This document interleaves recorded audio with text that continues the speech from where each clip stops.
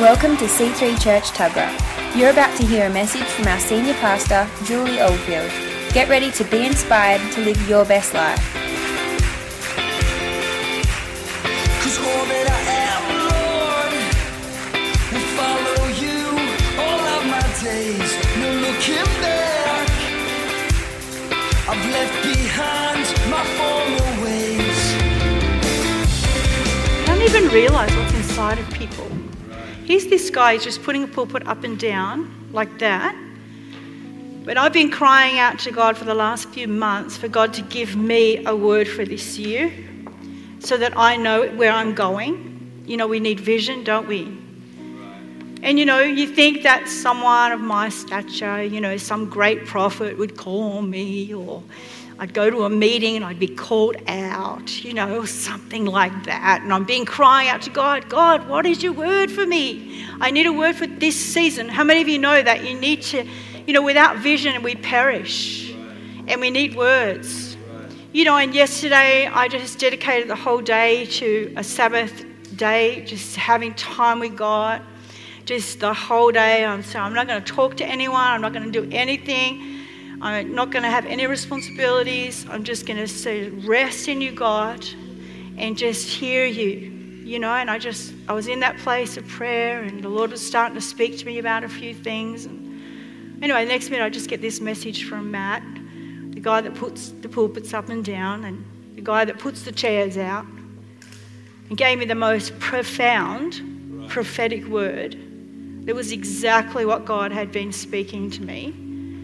That just lifted my spirit and made me believe and gave me the courage to face not just this year, but the years to come. How many of you know you guys would understand. You get to an age and you just go, well, you know, is it over, or am I finished? Have I done what I needed to do? A lot of people will say, you know, you can go into retirement now. You have a caravan. You could be a grey-haired nomad. You know, you deserve long service leave. You didn't take 10 years, you're coming up to 20 years. You know, why don't you just go away and just sip coffee in Europe? And, you know, but Phil and I, we're a weird couple. We're strange because to us, we have eternity to sip coffee. There will be coffee in heaven, I expect. Definitely prawns. I'm having prawns. I don't care, even if it's not Jewish. I'm having prawns. But, you know, Phil and I just go, you know what? We have one life. We have one life. And I've been praying, God, restore my youth. You know, give me my youth. Give me my energy. Give me my health. Because there's a world out there that still does not know you. We are at a time on planet Earth where it's never been so important that every person in every church gets off their rusty-dusty, off their chair, and says, I am called to go into all the world and preach the gospel. And if all the world in your world is Kmart, if your world is an office, if your world is a school, then go into all your world and preach the gospel. Well, that's easy to say, Pastor Julie. You know, that's easy to say, but I'm shy and I don't know how to talk, and I don't know, I'm not that, you know, great with Bible verses. I haven't been to Bible college. You know, I really want to share, and I see people around me suffering, and I have compassion, and I really want to give them the truth. But, you know, I'm just normal. But you know what? You have the Spirit of Jesus inside of you. And Jesus is crying out. He's crying out for mankind. And if we would just get with him, you know, love God, love people. You get with God.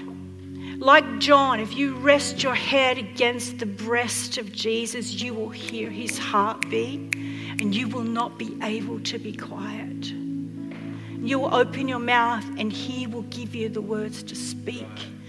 Not out of I have to do this. Not out of, oh, well, I suppose I'm better. Not out of, oh, well, it's part of being a Christian to get my brownie points.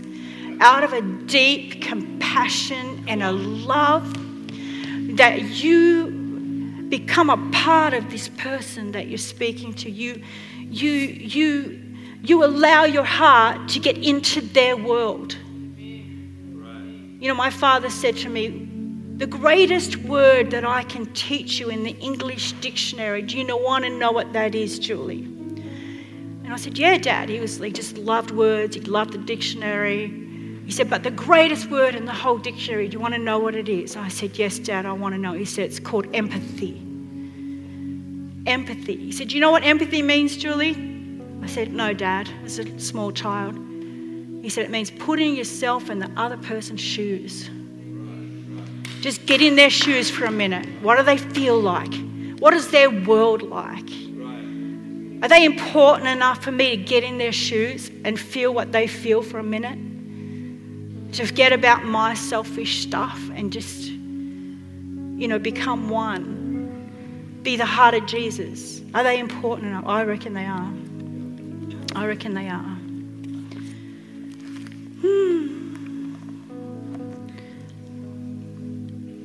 I love the way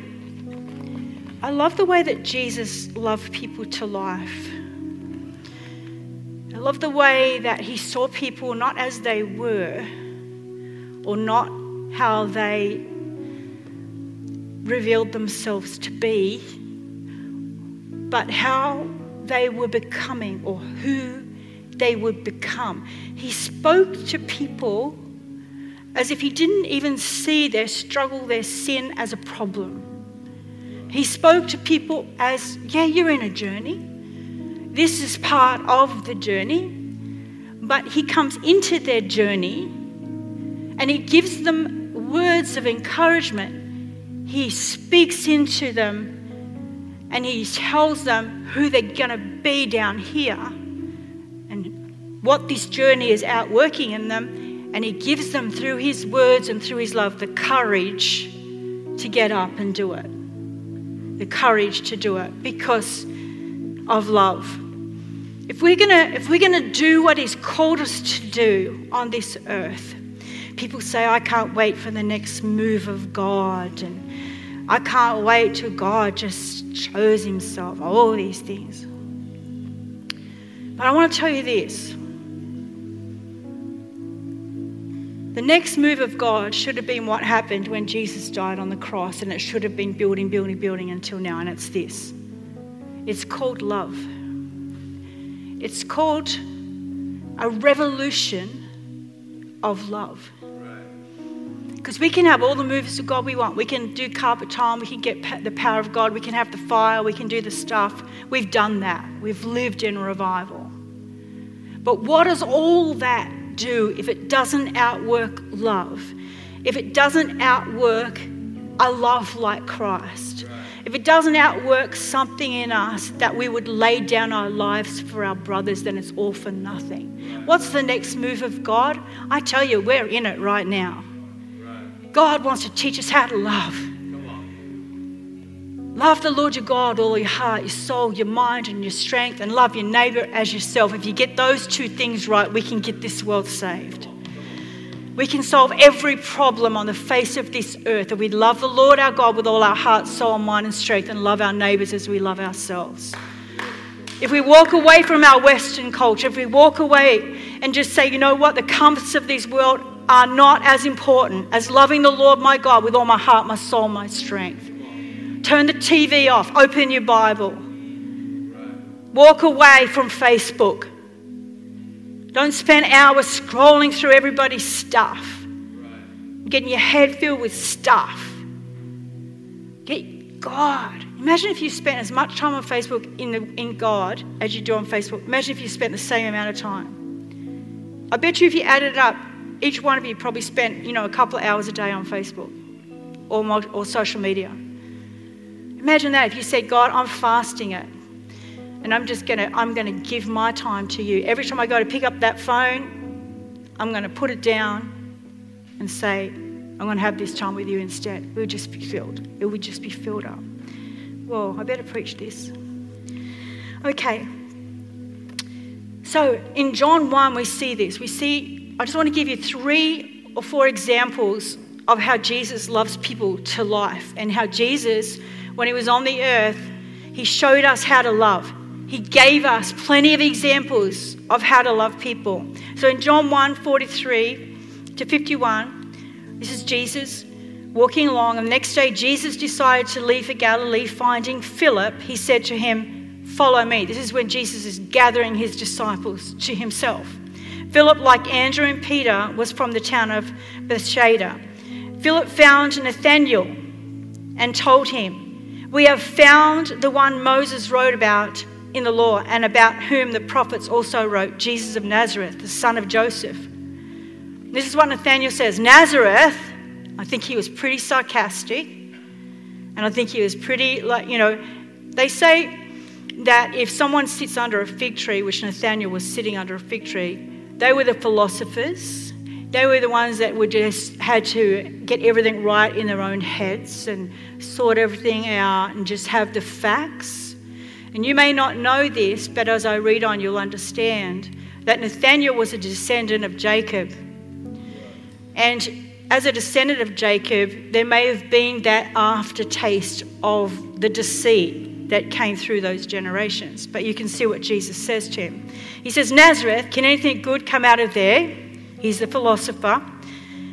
"Come and see," said Philip. When Jesus saw Nathanael approaching, he said to him, "Here truly is an Israelite," or another version would say, "Here truly is a descendant of Jacob, in whom there is no deceit." So straight away, Jesus looks at him. He knows he's a descendant of Jacob. He knows there's deceit in that bloodline. And he says to him, just like Jacob, when I spoke to Jacob and he wrestled the angel and I changed his name to Israel and he was transformed into the man he is today or was that day, I'm going to do the same thing with you. That's what he was reading when he said those words to him. Then he says, "In whom there is no deceit." And Nathanael says, "How do you know me?" And he said, "I saw you while you were still under the fig tree before Philip called you."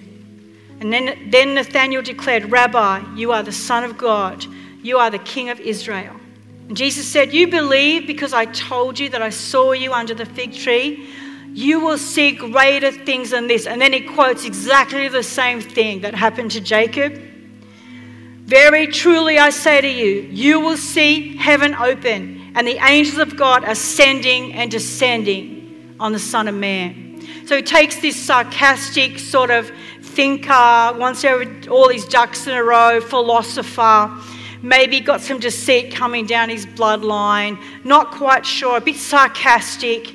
But he doesn't walk up to him and say, "You're sarcastic, you got deceit coming down your bloodline, you got all these problems in your life, but I might use you." He took it and said, "There is no deceit in you, and you will see the Son of Man, the angels of the Lord ascending and descending upon the Son of Man. You're going to see greater things than this." So he prophesies to him a future and a hope. He tells him who he is, not who he perceives himself to be for that season. Amen?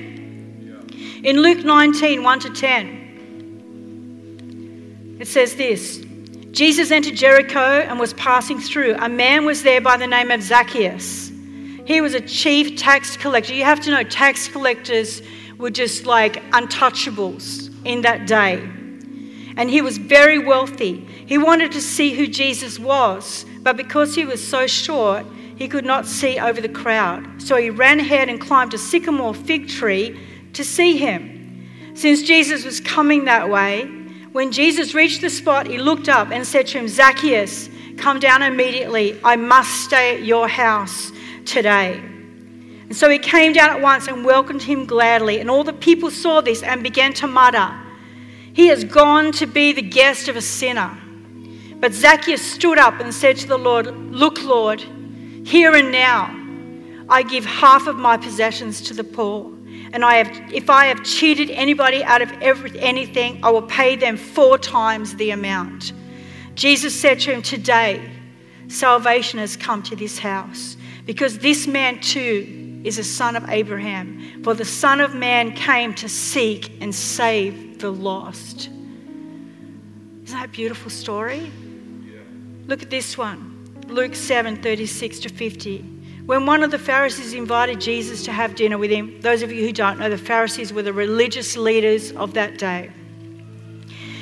A woman in that town who lived a sinful life, she was actually a prostitute, this woman, learned that Jesus was eating at the Pharisee's house. So she came there with an alabaster jar of perfume. And as she stood behind him at his feet weeping, she began to wet his feet with her tears. Then she wiped them with her hair, kissed them, and poured perfume on them. And when the Pharisee who had invited him saw this, he said to himself, "If this man were a prophet, he would know who he is touching. He would know who is touching him and what kind of woman she is, that she is a sinner." And Jesus answered him, "Simon, I have something to tell you." Now, that guy didn't speak that out. Jesus heard that. And he said, Jesus answered him, "Simon, I have something to tell you." "Tell me, teacher," he said. 2 people owed money to a certain moneylender. One owed him 500 denarii and the other 50. Neither of them had the money to pay him back, so he forgave the debts of both. Now, which of them will love him more? Simon replied, "I suppose the one who had the bigger debt forgiven."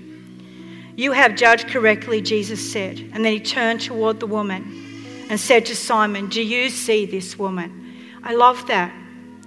You know, Simon the Pharisee had said to him, if you really saw this woman, if you were really a prophet, you would see this woman and you would know she's a sinner. And Jesus turns back to him and says, "Do you see this woman? Do you see her the way I see her? Have you looked into her eyes? Have you seen her past? Have you walked with her since before she was formed in her mother's womb? Do you know what story she has that led her into this life? Do you know anything about her? Do you see this woman? Do you see her? Not did you look at her. Have you seen her?" And he says this, "I came into your house. You did not give me any water to my feet," which was the custom, by the way. "But she wet my feet with her tears and wiped them with her hair. You did not give me a kiss, but this woman from the time I entered has not stopped kissing my feet. You did not put oil on my head, but she has poured perfume on my feet. Therefore I tell you, her many sins have been forgiven, as her great love has shown. But whoever has been forgiven loves little. Whoever's been forgiven little loves little." Then Jesus said to her, "Your sins are forgiven." The other guests began to say things among themselves. "Who is this who even forgives sins?" And Jesus said to the woman, "Your faith has saved you. Go in peace." Do you see this woman? I wonder when you walk around in your life and you see people and you judge them by what you see in the natural. But Jesus never looked at the temporary or the natural. He always looks at the eternal. He sees the beginning of a life that starts here. And he watches the whole life and he watches the whole journey, and he knows, his heart of hearts is that everyone at the end of their journey will stand before him on that final day when he welcomes all his saints home. That's his plan. That's why when he says, "Did you see this woman? Have you looked? Have you taken the time to look inside?"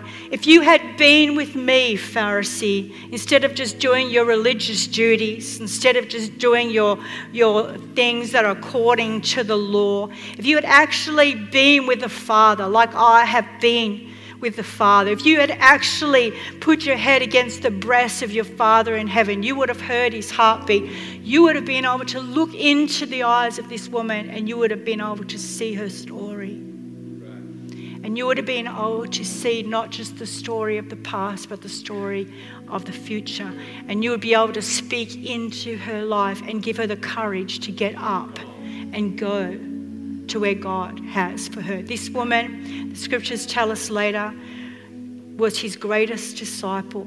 Mary Magdalene was one of his greatest disciples. In fact, she was the one that he showed himself to when he was ascending to heaven and Mary was crying in the garden. He interrupted his ascension into heaven. He interrupted him being risen from the dead. He interrupted the greatest thing that he would ever do for mankind because of the cry of one woman in a garden. He turned around and he came back and he said, Mary, I'm alive. The woman who he looked at and saw more than what she was at that time. The woman who he cast 7 demons out of and delivered her and set her free became his greatest disciple. We need to see people the way he sees them. Amen. We need to see them the way he sees them.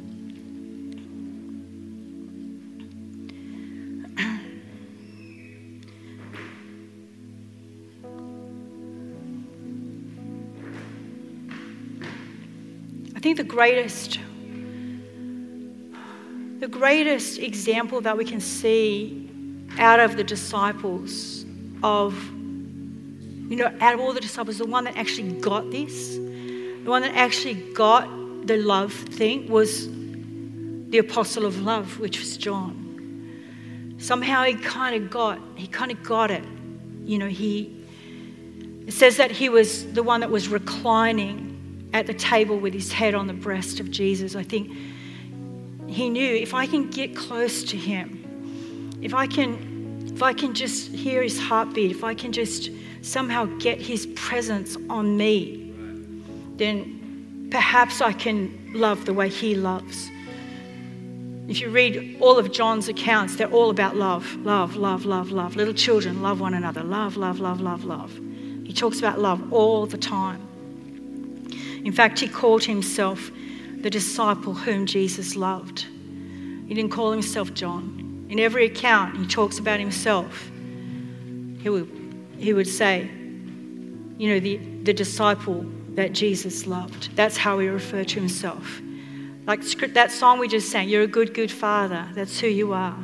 And I'm loved by you. That's who I am. I'm loved by you. That's who I am. John got that. He got that identity check. Who am I? I'm loved by God. And if I'm loved by God, then everyone deserves to be loved by God. Everyone deserves to know this love that I know.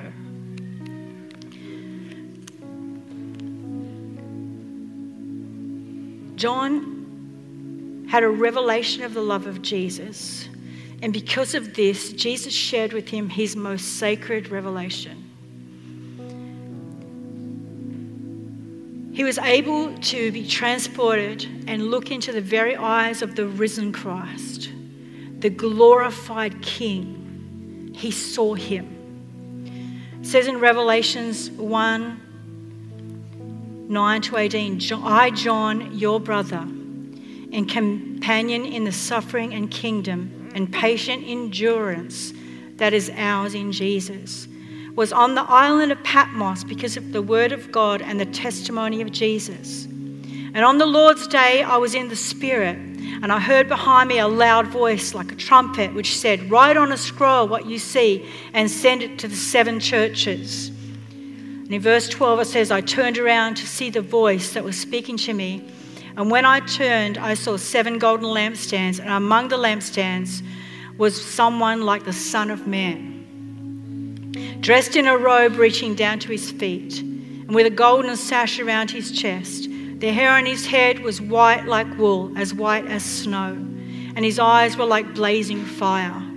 His feet were like bronze glowing in a furnace, and his voice was like the sound of rushing waters. And in his right hand he had 7 stars, and coming out of his mouth was a sharp, double-edged sword. His face was like the sun shining in all its brilliance. And when I saw him, I fell at his feet as though dead. And then he placed his right hand on me and said, do not be afraid.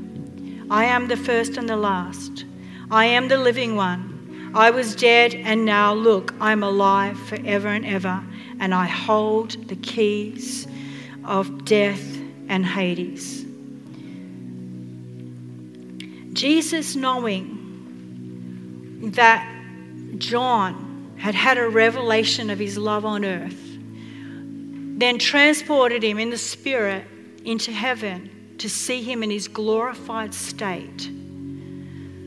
But he had a mission, and it wasn't just to give John the whole book of Revelations to see the dragons and the end of time and all the stuff about the end times.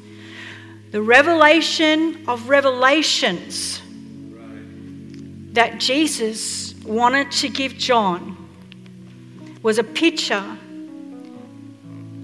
of you and I, the bride of Christ, standing in all our glory on that last day. It says here in Revelations 19, 5-9, then a voice came from the throne saying, praise our God, all you his servants, you who fear him, both great and small. Then I heard what sounded like a great multitude, like the roar of rushing waters, and the loud peals of thunder shouting, hallelujah! For our Lord God Almighty reigns. Let us rejoice and be glad and give him glory. For the wedding of the Lamb has come, and his bride has made herself ready. Fine linen, bright and clean, was given for her to wear. You need to understand the bride is the church. The wedding is when Jesus finally is connected with us again. Fine linen stands for the righteous acts of God's people. For the angel said to me, write this, blessed are those who are invited to the wedding supper of the Lamb. And he added, these are the true words of God. John in that moment saw the revelation of revelations. He saw the finished product. He saw the end of all of our journey. He saw us standing there perfect in the presence of God, worshipping our God, every tongue and tribe and nation together, with all our sin dealt with all our struggles gone, where there would be no more tears and no more crying and no more fear, where we stand there at the wedding supper of the Lamb, glorified. John saw the finished product, and from that moment forward, he began to write about love, love, love, love, love, love and acceptance, accepting people for who they are, where they are, because they're on a journey just like you and me, whether they know Christ yet or they don't know Christ yet. He is working in them. He is reaching into their hearts. And he is not on this earth right now. We are his hands. We are his feet. We are his mouth. We are his eyes. We are his heartbeat. We are the tears that he cries for them. We are his compassion. We are his mercy. We are the words that they need to hear. If we would just be with Jesus, and we would reach in to any situation and see people as they are, whether it would be a poor person, a homeless person in the street, or a rich movie star. You know, I'm reading this book at the moment by Sean Boltz, and he's an incredible man of God that is really at the forefront of this revolution of love, changing the whole prophetic gift into, you know, what people make it judgment and criticism and all this stuff. And I'm reading the story that he's written in there, and he said that he ministers to the poorest of the poor, and he also ministers to the rich and the famous. He's in Hollywood. And there was one of his guys that he'd been ministering to who is a producer, quite famous. And he'd given his heart to Jesus, and he'd given up drugs, and he'd given up his lifestyle, and he'd given up everything, and Sean was working with him. And one day he came to Sean and he said, I decided to go back and visit one of my old people that I produced, who's very, very famous woman. And he said, and I went backstage after the show with all the drugs and all the stuff going on. And I just sat there, just watching, not saying a word. And the very famous woman was over to the side in the corner, not participating in the drugs or anything either. And after a while, she called me over. She said, what's happened to you? What is it about you that has changed? And he said, I've become born again. I gave my heart to Jesus. He transformed me on the inside. I've become a Christian. I don't want to do the drugs. I don't want to do the stuff anymore. I've found my purpose in life. I've found who I am. And she just looked at him with tears in her eyes and she said, I don't have the faith like you have, but will you pray for me that I would get faith like yours, because I truly want my life to change. And he prayed with her and it was confidential and so forth. He told Shawn Bolz about it so Shawn Bolz could pray about it. And then a few days later, Shawn Bolz walks into a big conference. There was a big famous prophet that was speaking. And she was sitting in the front row, and this famous prophet got up. And one of the first things he said is, there needs to come judgment on these people in Hollywood. And this woman named whatever her name was, she needs the judgment of God on her. She needs to, we need to placard her. We need to stop what she's doing because she's a disgrace. And he spoke about it. And Shawn Bolz said, I was sitting in the front row. I felt like I wanted to vomit. I wanted to run out. I wanted to wring his neck. He said, how can you do this? You don't even know her. You don't even know her. Like, I know where her heart is at. I'm praying for this woman. She's so close to receiving Christ, but she's going to hear about your words. It's going to go on the internet and she's going to hear that the church hates her, that the church is judging her, that the church is placarding her, that the church thinks that she has no hope. But every heart, whether they're in the streets, whether they're famous in Hollywood, they are all children of the Most High God. And they all deserve dignity. And they all deserve someone to look inside and find their story. Amen? We did Ollie's wedding last week. And it was so beautiful. And I don't know what people expect. They expect the same thing from a wedding that they do from church, a religious ceremony. But we don't do religious ceremonies. We do life with people. We do life. So any wedding that we do is never the same. We never use the same words. We don't use a format. We just meet with the people. We make it personal. It's beautiful. So I performed Ollie's wedding and Beck's wedding, and it was really personal. There was a lot of tears. There was a lot of these kids have done it right, and da-da-da, and it was very personal. So at the end, it was very beautiful. One of the photographers came up to me and just went, what church do you go to? And I said, C3 Tuggerah. Oh, is that big one, that shed on the stilts? I said, yeah, that's the one. And she said, if church is like that, I really want to come. And my partner's searching too, and I know he'd want to come. Because we've been talking about God, we've been thinking about God, but we didn't think we'd find God in the church.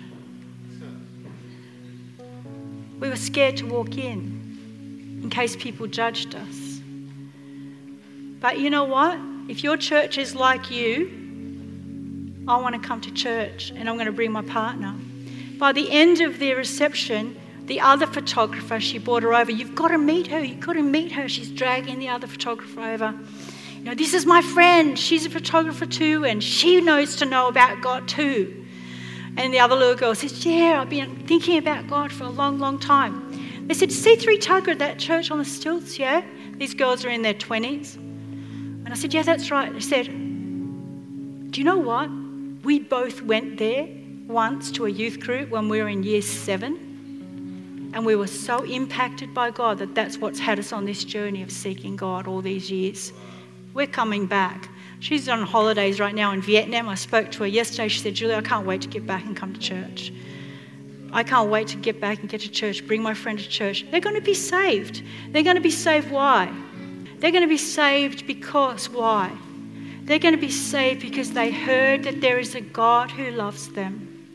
They felt that there was a people who understood them where they were right now, that wasn't going to judge them. They felt it was safe to come to church, that they weren't going to get religion, that they were going to get real people, a real God, and real love.